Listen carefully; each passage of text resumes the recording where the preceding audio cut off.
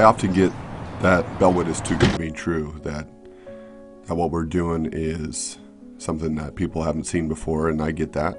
I'm actually proud of that. But what people don't understand is the hard work that's gone behind the scenes. The amount of footwork, the amount of hours that my team and I have put in is a direct reflection of our success. Bellwood was started mid-2018. Right now we're a multi-million-dollar company. We've partnered with some of the largest companies in the world, and we're only going in one direction. But it was hard. None of this came easy.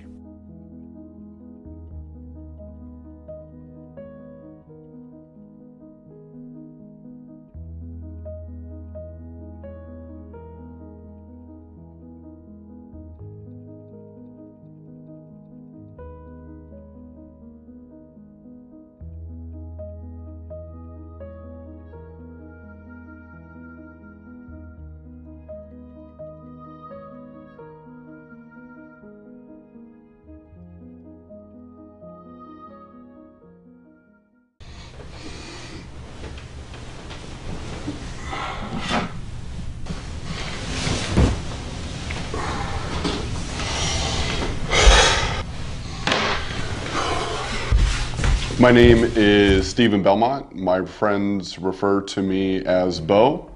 We're here today basically because I've been to prison. Pre-August 13th, 2013, I was a real estate investor. Had everything that a guy could ask for at the time.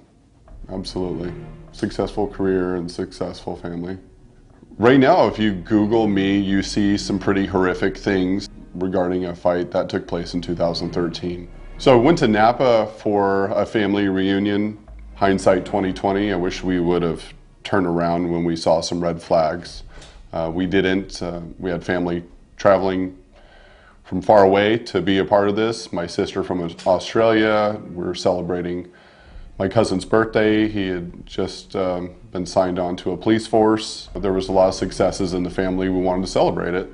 So we decided to stay, even though gut feeling was telling me at that point to go. Was there alcohol? Yes. Was there also food and gifts and a cake and stuff for the lake? Absolutely. We arrive, quickly become aware that this is an environment that probably isn't the best, but we made light of it. Went to the lake, came back, altercation ensued with both parties. That turned out to go nowhere and ended up making things worse. There was a separation there, and later on in the evening, the fight came back, and it came to our front door.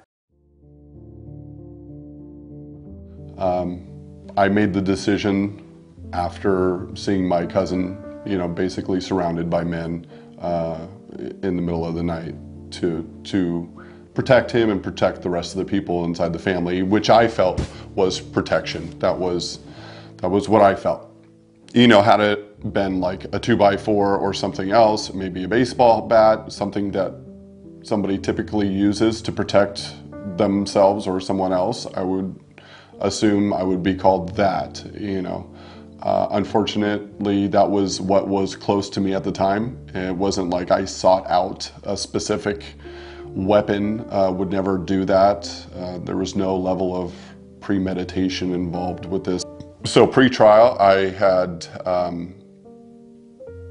3 counts of attempted murder, 3 counts of assault with a deadly weapon, and numerous other charges. I believe there was 19 felonies. From day one, it seemed like this was just a huge financial drain. The bail was set at $1 million. I had to hire, legal defense. I didn't qualify for assistance, so I had to come up with, literally hundreds of thousands of dollars immediately. And it was a fight for my life. Yeah, so this is the box that I took home. This was 3.5 years of my life. Some legal paperwork. from my appeal.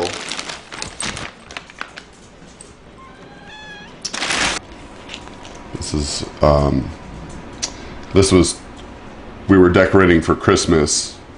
This was early December. I got arrested, or not arrested, but taken from trial on December 14th.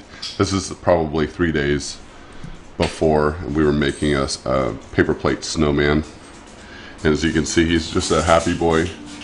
During trial, it was stressful. I literally couldn't sleep, started drinking heavily. I don't think there was a time during the day where I didn't think about spending the rest of my life in prison. And for once in my life, I had, zero control over the outcome of my future. During that time, I'm just on pins and needles.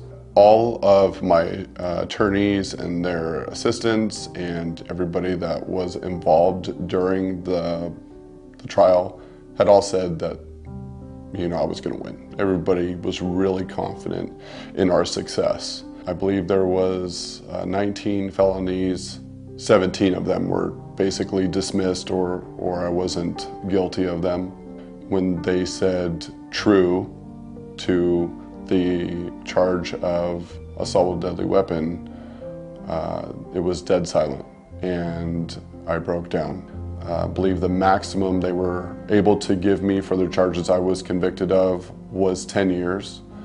The judge took into consideration my past, letters from family, my working career, sentenced me to half of that, and from there I left to San Quentin. This is from my my business partner when I was in San Quentin, and I was in the 3rd tier, Section A, 38th cell. So I left Napa in February, arrived in San Quentin, and went to what's known as West Block, which is a short distance from death row. So many things going through my mind. Will I survive? Will I ever see my son again?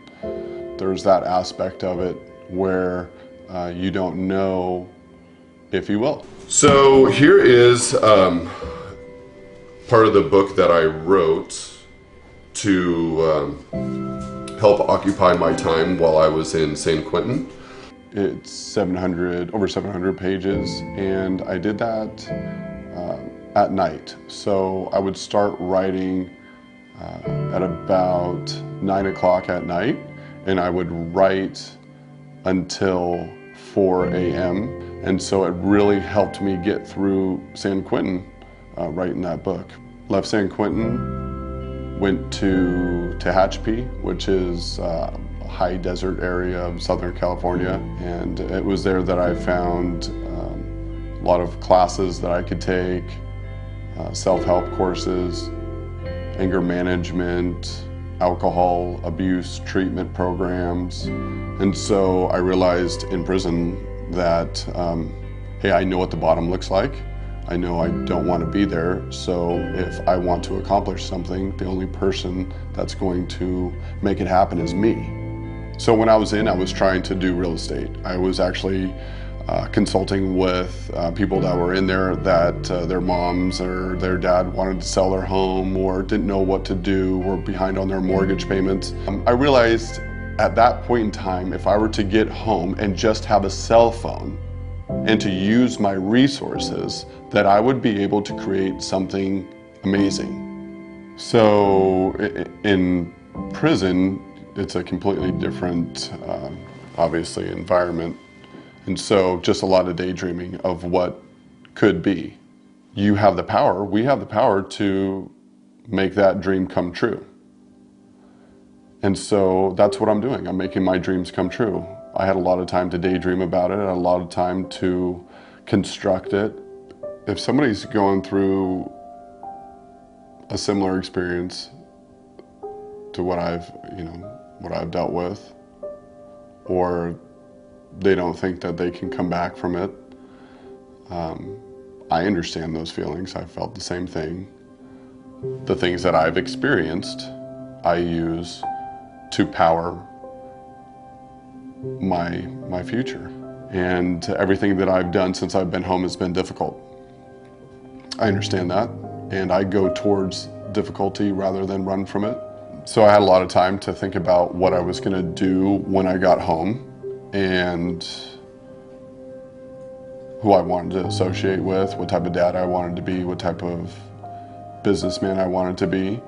And so I'm doing that. I'm consistent with that, and I plan on doing that for the next 5 years. I plan on being a part of my son's life. I plan on being a part of my niece and nephew's life, and Christmas functions, birthdays. I plan on being a part of the church, continuing to be a part of the church, continuing to make great friendships with new people, and just growing as a human being. Next 5 years, I see myself continuing on with Bellwood. I see Brody starting to drive. I see marriage and perhaps another child. Consistency is what I see. I see a lot of hard work and dedication, and I see success.